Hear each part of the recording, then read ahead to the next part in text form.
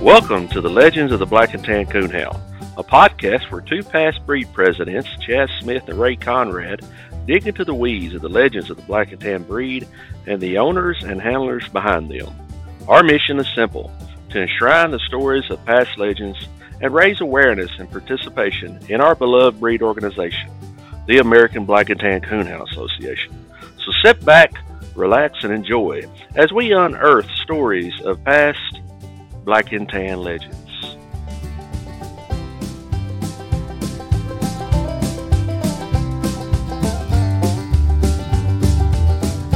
Okay, guys. Hello, podcast world. This is Chaz Smith again, coming to you on a snowy, icy January day.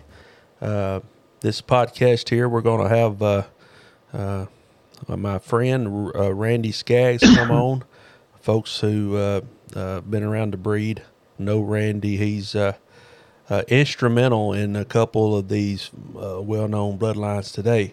The northern, Jeff Nelson's northern line, and the Black River line is really, without Randy's help, we probably wouldn't have those. So we're going to talk to Randy here in just a bit. We got him on the phone, but before we start, I was going to let Ray give us a little bit of a recap of the Grand American, which Ray's a headline sponsor for that. So, Ray, how'd that go?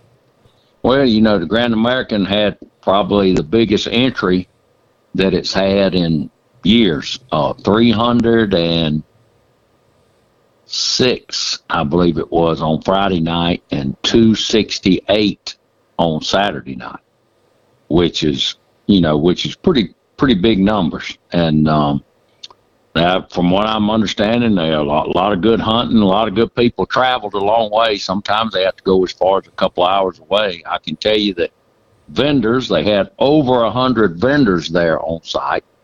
I had, most all of the East Coast Black and Tan guys came by and spoke to me, for the most part. I saw a lot of familiar faces and spoke to a lot of people, but we kind of had our head down working on lights, repairing lights for people, and we sold out real early. We sold out by 9 o'clock Saturday morning. So things were moving and doing well there, Chad. Well, that's good. After the COVID year where we had a lot of crossways actions, it's good to know that y'all had a good turnout. I do have the results from the Grand American on the Black and Tan side. High scoring Black and Tan this year was a dog that's kind of near and dear to my heart. High scoring male was Grand Champion 2. McPherson's All In Double Deuce, owned by Charlie McPherson there in Arkansas, southern Arkansas, a neighbor. Charlie's such a good guy too, man. I love to see him win. Yep, he's a neighbor of Jeff and Junebug Brown. Junebug and Charlie travels to the hunts, and that dog Ray, this time last year was just a started dog, and he's done all that winning that quick. Yeah, he's done really, really well with him, and if I'm not mistaken, what is his daddy? The Cable Dog is his daddy, correct? Actually, Deuce. Deuce, which was out of Cable. Okay. Deuce is the one that Ashley Oxendine owns. That's the one that Michael Wilson had. Actually, I picked up Deuce at Preston Null's house. I had one of those, and she didn't work out, but Deuce was out of Wendy Crockett's Black Wendy. Of course, she's a all-time reproducer. Well, I hunted. We had a sectional Saturday night here at my home club, and Mr. Jump, the fellow that I believe his name's Jacob Jump, that he's handling for Ashley, and I guess that dog's name was Royal Snap Cable 2, which is the Deuce dog. That's exactly right. Did he hunt him there, right? Ray? He did. He hunted him. He was king of the Black and Tan sectional and king of the show. He sure was. He was very impressive. I drew him the second cast the second round of the sectional. He looked really, really well. So that's some good breeding going along right there. The dogs are really showing up in the hunts. Yeah, you know, that dog is probably as nice as we got in the breed, and that guy hunting him, Jacob Jones. He's a super nice guy. One of the best, absolutely one of the best. We're blessed to have that Ashley to buy the dog, and we're blessed to have Jacob hunting him. You know, Michael got out of it. Michael's a friend of mine, and he got out, and I think he sold Deuce to. He sold Cable. No, he sold Deuce to Jamie Perrin, and then something happened there, and then he got him back from Jamie, and then Ashley bought him. So yeah, Jamie ended up. I mean, Jacob was telling me about a little bit about that, not about who had him and all, but I was talking to him about that he had gotten sick. You know, he got one of those tick-borne diseases or something, and but they got him over it, and he says he has no ill effects of it. And I saw him do some really nice work on Saturday night. Yeah, he's I don't know if you know Ray, but the old ice female that I had, he's double ice bred, so double Ike bred. Oh, okay. Yep. No, I didn't know that. Yeah, Deuce's dad Cable was out of ice, and Sadie, which is Double Deuce's mother, is out of ice as well. Oh, so, okay. So it goes back both sides. I understand. Yep. And the female, she won her cast one night, which is another friend of ours. Midnight Smoking Penny. She's a Grand Night champion, owned by Big Don McKean there in Middle Tennessee. Very close to our last two interviewees, Flippo and Kitty Cat. I see. Yep. Big Don actually was queen of Black and Tan Days as well. Oh, good deal. Yep. And that dog is out of Smoky 7, which of course this cross that Penny's out of is probably the most well-known cross of 7, and that's And Bella. And Bella. Yep. So congratulations to Charlie. Big Don and Charlie. Way to represent the breed. The next hunt we got coming up is, of course, Winter Classic. It's probably 3 weeks from now, I'm guessing. Of course, Ray will be there. I'll be there. We anticipate on bringing our equipment. Maybe we can find a spot to hornswoggle a couple guys while we're there.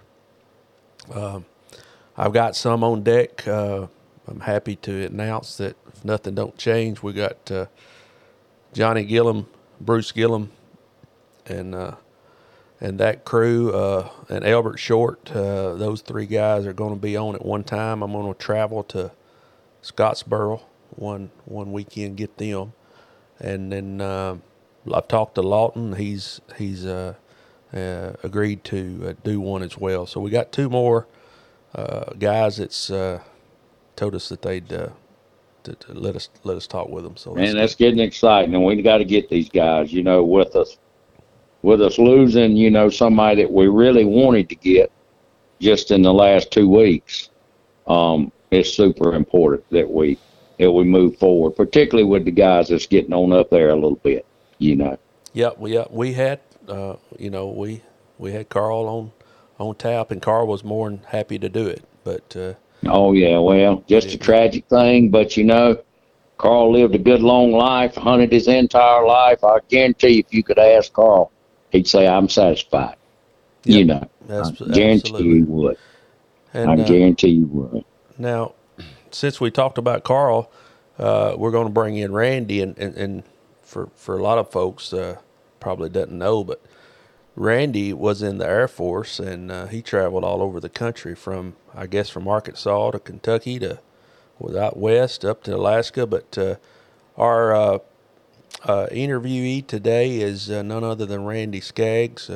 Back in the late 70s, all through the 80s, Randy was the who's who, and we're going to start way back before what you know about Randy, and we're going to carry all the way through to the kind of the most recent hounds. So, Randy, you got me now? Yes, sir. Randy, tell me about how you come about coon hunting with Black and Tans. I mean, Where did you get a good start at? I think it was just, the first good dog I ever had, the first dog I ever had that really hunt, run, and tree a coon was a black dog. I'd had several Walker dogs and red dogs and a little bit of everything before that. But when the first good one I ever got was black, I kind of just stuck with it. And I couldn't even tell you now. That was in the that was in 73, 4, somewhere in there. I don't even remember now. I know he was registered, but I don't remember anything about his papers. And then when I was young, like back then, I was fortunate enough to I had a friend, a family friend that took me hunting, and we went one night with Duke Baldridge, and I hunted with the Waxweed Banner. And he was just an impressive dog. He just treated coons and behaved a whole lot better than most kids. And I just kind of started in with black dogs and stayed with them ever since then. Where were you based at? Were you already in the Air Force at that time, Randy, or was that beforehand? No, I was still in high school. I was born and raised in Ohio, in Mansfield, Ohio. Lived there until I was 20, and then got married. The day I turned 20, I got married, and then 6 weeks later left to go basic training. And then pretty much lived all over the United States. A little bit here, a little bit there. Was very fortunate in getting to live at different places and hunt in a lot of different places. I guess I've coon hunted in every state east of the Mississippi and a whole lot of them west of the Mississippi, and got to know a whole lot of people and get to do a whole lot of things that I wouldn't have got to do otherwise. Now, your wife was, wasn't she in the Air Force as well? Didn't you tell me she was in the Air Force? Am I mistaken? Yeah, we both. My wife wanted to go to college, and she came up with the idea that we go into service to help. They'd help her with her college, and that's what we done. Well, the big plan was go in there and do 4 years and let her get some education and move back to Ohio. But just the way that the world worked and the way things worked out, we ended up re-enlisting, and we went overseas. They had to spend a year on an island off, on the island Sardinia off the coast of Italy. And when we came back, it was time to separate, and we neither one of us had jobs, and then she was pregnant with our first son, and we decided we'd be better off staying where we was at, So we had make sure we had insurance and health care and stuff like that, and then the 4 years turned into 22 years. So, oh, Lord. So you retired from the Air Force, didn't you, Randy? Yeah, me and her both did. Yeah. Well, let's fast forward just a little bit to that first. Randy and I talked a little bit beforehand, guys, just to kind of get me of course, I know Randy. I actually nominated him as a lifetime member, so I know Randy, and he told me something that we'll talk about later on about if it wasn't for competition hunting, he's not sure he might not have took up to coon hunting like this. But Randy, let's back up to that first, what we would call a dog that would be known to you or to some of our folks listening. What was it? Which one was it? I know we've talked about so many. That would probably be Misty, was the first one. Really done a lot of winning, and just extremely nice, especially competition dog. She was extremely nice competition dog. Now, was Robertson's Little Deacon, that was a dog. A lot of dogs today go back to Little Deacon, Robertson's Little Deacon. Robertson's Little Deacon was out of Tennessee Deacon. Tennessee Deacon was out of Lawson's Big Hoss. I believe I'm correct about that. So tell, was Little Deacon before Misty or after or during or? Little Deacon's Misty's daddy. Okay, let's start with Little Deacon, and tell me a little bit about how you came about Little Deacon. But Little Deacon he belonged to Dickie Wallace when I first, got to know the dog. And he lived in a little town called Bologna, Arkansas, just north of Little Rock, several miles, 20, 30 miles. And I got stationed when I came back from Italy. I wanted to go back to Arkansas, and they sent us to Little Rock Air Force Base. And after we got moved in, it was just a week or two, maybe a couple of weeks after we got moved in, I told my wife we're just going to go out driving around. And we went out in the country and went to driving around, and all I was doing was looking for dogs. And we drove past Dickie Wallace's house, and I seen a bunch of black and tans tied up there. So I turned around and pulled in the driveway, and then introduced myself. And that night I came back to go hunting. And I started hunting up there 5 to 6 nights a week. And then I finally moved up there because it's too far to drive back and forth. Isn't that something, Ray? Ray, he just basically got in a vehicle in the late 70s, early 80s, whenever this was, and saw black and tans in a yard, pulled over, and he pulled over in the yard of Robertson's Little Deacon. Ain't that something? Yeah, it kind of reminds me, Chad, when I was a kid. I remember my dad looking for a dog. And me and him left South Carolina and went to Georgia, and we rode all through the country looking for dogs tied up at people's houses. And just kind of like what Randy did. And my dad ended up buying one of the best high-tan black and tans, just pulled up at a man's house and talked to him about the dog and bought him for near nothing. This was probably in the late 60s, I guess. And we brought him home and hunted him till he died. So it's kind of strange. That's cool to hear somebody else that did that kind of thing. Yeah, just by chance. And then, Dickie had Little Deacon. He had another dog called Alabama Dealer, and they hunted Dealer probably more than they did Deacon. Dealer was a real nice hound, and I hunted Deacon some too, but. And then I bought a young dog off of him that was out of Dealer. And he was a littermate brother to a couple dogs that John Woods had in Indiana back then. But I hunted those dogs quite a bit. I hunted, pretty much religiously hunted 5 to 6 nights a week. And I can remember all the way up when my wife was pregnant with our first son, and I'd go hunting and come back in after a couple of hours, run in the house, check on her, take off, go back hunting, and come back. And the night that she told me she needed to go to the hospital, I had just come in, just had laid down from hunting. I told her she could wait a little bit longer, and that didn't go over very well. Dickie hunted. Dickie was the one. Dickie Wallace, the one who had Little Deacon when I first first got to hunt with the dog. But, I think Little Deacon actually was owned by.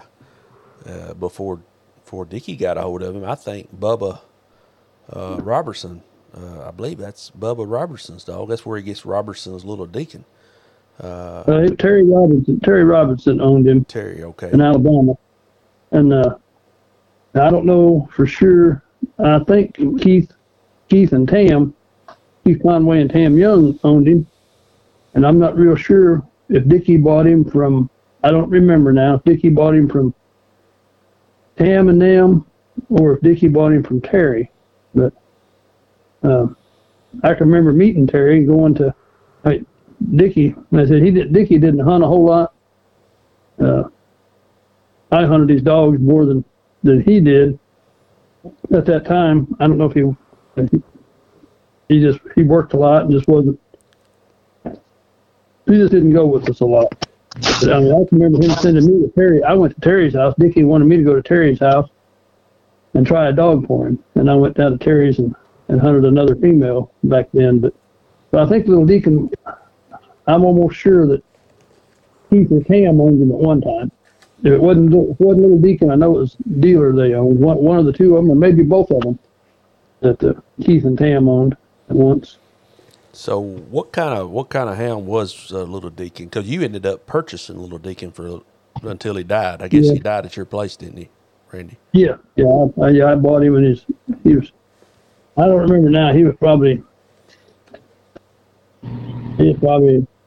9, 10 years old, maybe older when I bought him. But Little Deacon was. I just tell you, as far as a dog to hunt, he is in no way, shape, or fashion a pleasure dog to hunt.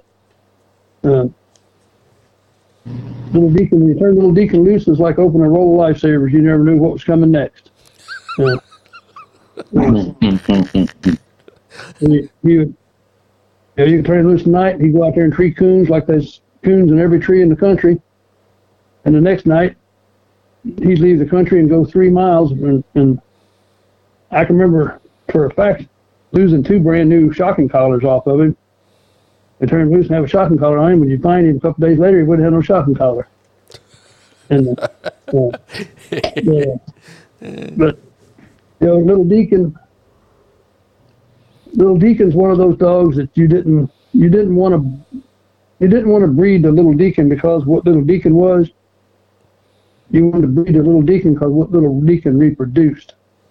And I think that's the way you should breed to any dog. Not, when you're breeding a dog, you're not buying that dog. You're buying what he's reproducing. And in that category, Little Deacon was number 1 in my opinion.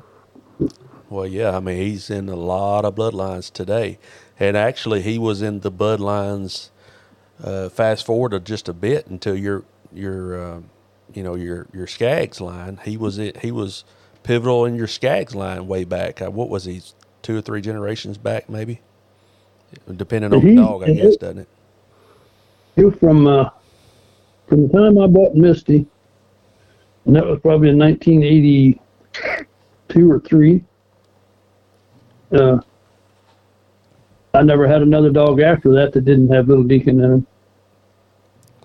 Until, a few years ago when I had my health said I needed to slow down and quit for a while. But I everything I had, I looked for everything I had Little Deacon in it. Yeah. What, I guess going from Little Deacon, the next step, would that been Queen or would that been Misty? Yeah, that's Queen. I had Misty. I bought Misty after I moved from Arkansas to Indiana, to Peru, Indiana, and shortly thereafter I went back to Arkansas just to go hunting, and went to a PK. I went to a black and tan sectional down there, and guy would tell me about Misty, and I went and hunted with her, and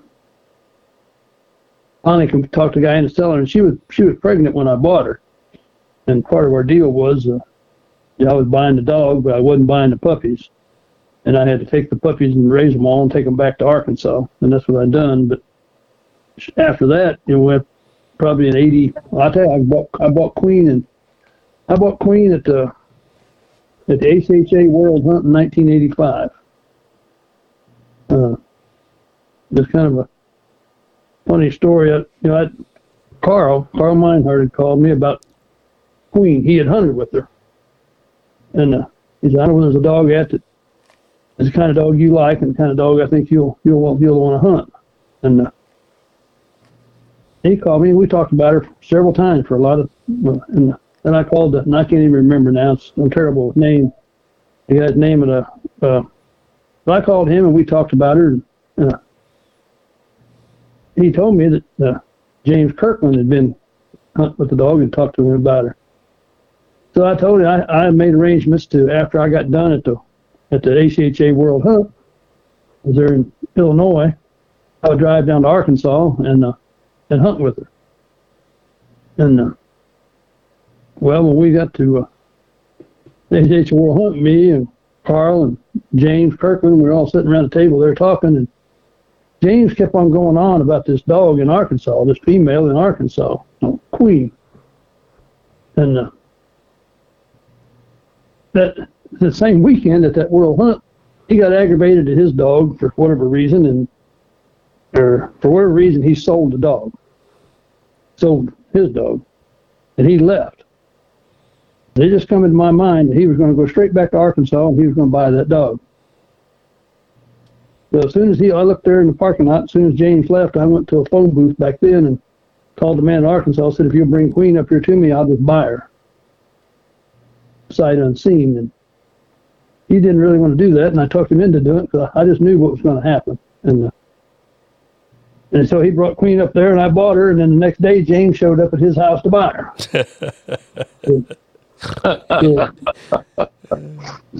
And we talked about it after that, me and James, we kind of laughed about it after, there wasn't no real hurt feelings over it or nothing, but he said, well, you're just as well off with her as I was. But that's how I got Queen. It was just from other people, that I'd hunted with and that I knew, and they knew what I wanted, knew what I liked, and I got lucky and they told me about it, Well, Ray, that dog he's talking about, Scaggs Black Queen. And Scaggs Black Queen, and we've already done a three-parter on my friend Wendell. Scaggs Black Queen's great-grandfather was Voel's Gentleman Jim. Okay. And that makes sense. I actually remember having Queen in some dog pedigrees that I owned way back there. And Queen's dad, reason Kirkland, we call him Kirkland, it's James Kirkland, someone we're probably going to get on the podcast as well. One of the best dog men, as Wendell Perry tells me, he's one of the best dog men that's ever lived, James Kirkland.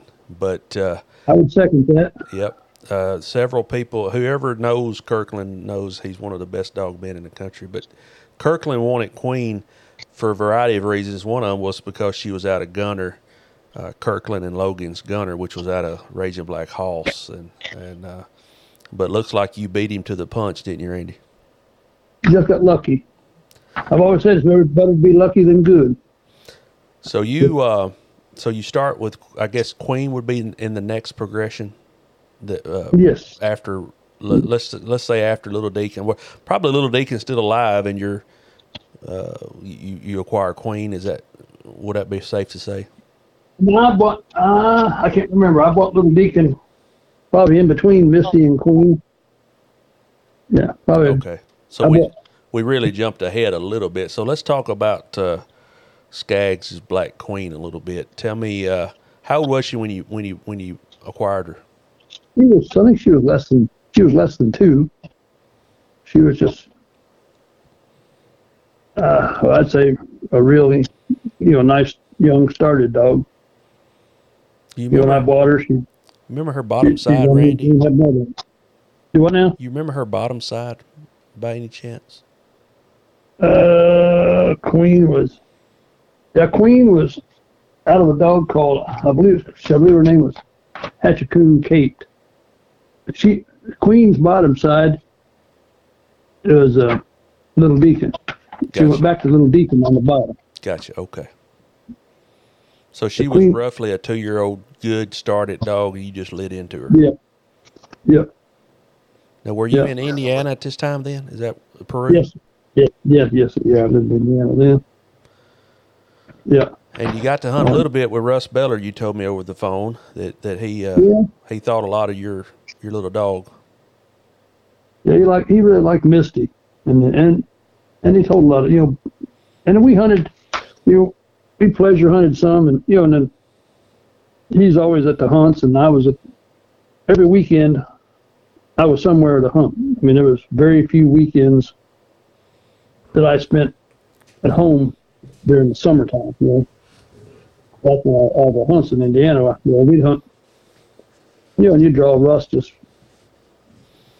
see him at the hunts pretty regular, him or his handlers. Yeah, I got to hunt with a lot of guys back then. A lot of really good handlers. Tell us tell the listeners a little bit about Queen. How did she operate? Queen is probably one of the harder going dogs you ever want to hunt. And you couldn't hunt Queen down. You couldn't. I say you couldn't. I never could. One year before the World Hunter Automotive, we hunted her 63 nights in a row, and she would go just as hard on the 63rd night as she did the first night. that wasn't me hunting her 63 nights. That was 3 people hunting her, and 3 of us couldn't hunt her down. She was a real nice tree dog, average to good to average strike dog, but she was pretty accurate. She was a fairly accurate dog, and she had just nothing on her mind but wanting to tree coons. Now when I bought her, I said she'd run anything that had blood in it. But she was a really easy dog. And most things the queen done wrong, I broke her from in the backyard. You could give her a whipping and she'd be over it way before you would be. If she couldn't handle no juice, if you give her a little shock, and that was just a little bit of shock, and that was all it took, and she was done with that. But she was extremely hard going, and as far as I know, it may have changed, but back in the day, she placed in the top 20 of the UKC World Hunt 4 times. Oh, wow. And at that time, and as far as I know, there's no dog of any breed that's ever placed 4 years in a row in the top 20 of the UKC World Hunt. Now, maybe there have, and I don't, but I know back in the 90s, there hadn't been any. If they've done it the last 10, 15, 20 years. And Queen was a high-scoring dog. I think she finished the Grand at Autumn Oaks. She was a high-scoring dog at Autumn Oaks. I pretty much hunted her competition, hunted her about 5 years. In those 5 years, she placed 4 times in the top 20 of the UKC World Hunt. And the 1 year she didn't, she was a high-scoring dog of Autumn Oaks. So, That's a she was a night champion. I think you try to follow that. Nubbin was the one that had the national Grand Night champion with Hank. One of the many times he did, but she was the high scoring. Queen was the high scoring dog that same year.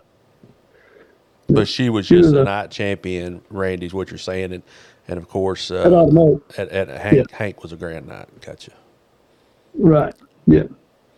So Queen was did she ball on the ground with ball and chop or? Yep. And she was a straight up on the tree dog, and she just pretty much wasn't going nowhere. They just didn't. Her and Misty both. And they got to remember now. Back in those days, there wasn't very many people hunted females.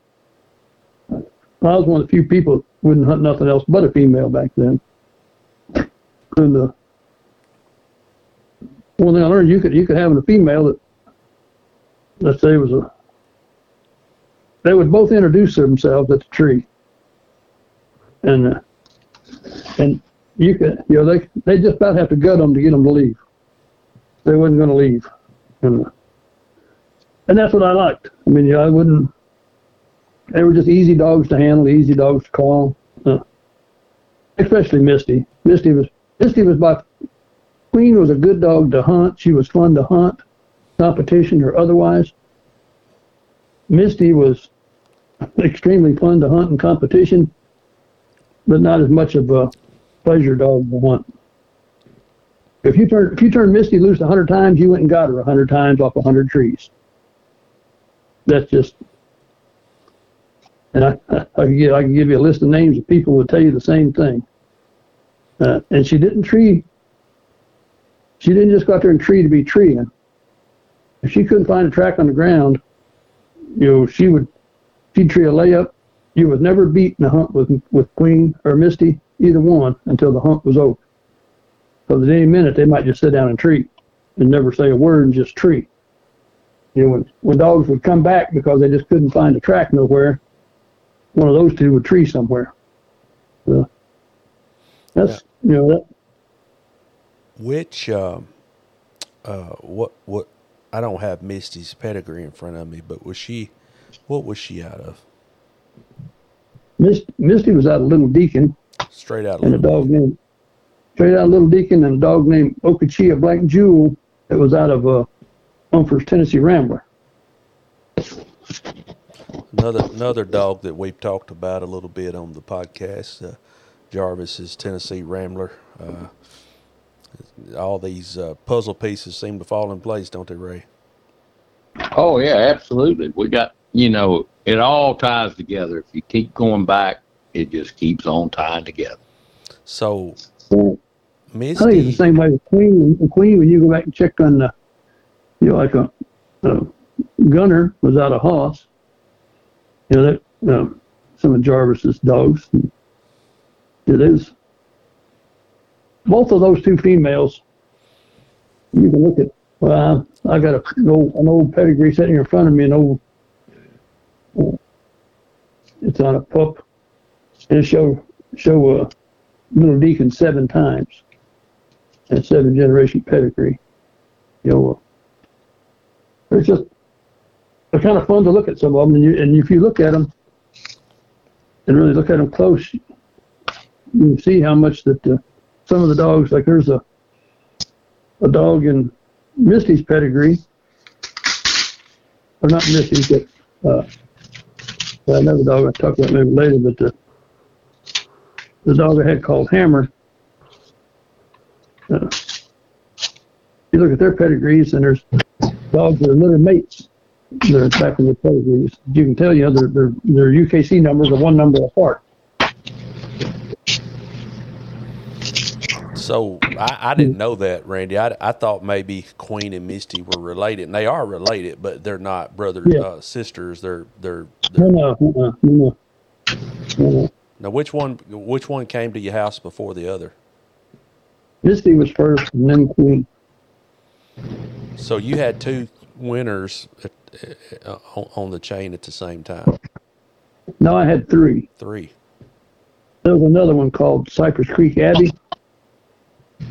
She was a UKC Grand, a PKC champion, and an ACHA champion.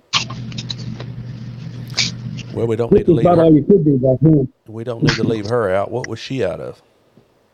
She went back to Waxweed Banner. Oh, that initial. She kind of went back to that initial dog you really thought a lot of when you were a kid. Yeah, she went back far enough. That's what she went back to. She come from Ohio. I bought her. Me and John Woods bought her together, and then we were partners on her. And then I bought John's half out, traded him out of it, or done something. Anyway, I ended up with all of her. And so I had 3 Grand Night Champion females there to hunt at the same time. All right. Needless to say, I needed help. Well, did you take them 3 together a lot, or did you hunt one at a time? Or No, I didn't hunt them together very much because there was more dogs than there was night. I mean, sometimes there was. Well, I still had to go to work the next morning. So no, back usually, and I just didn't hunt like that. I just didn't hunt. I hunted. I've always been a big fan of hunting one dog and one man. I mean, if you really want to know about a dog, that's how you do it. I mean, in my opinion. But, back then, did those dogs, were they independent in the 80s, in the mid 80s, or did they honor one another a little better? They would honor each other. They're not like nothing like what they are today. Nothing like these dogs today. They would honor another dog, but they still got treat coons.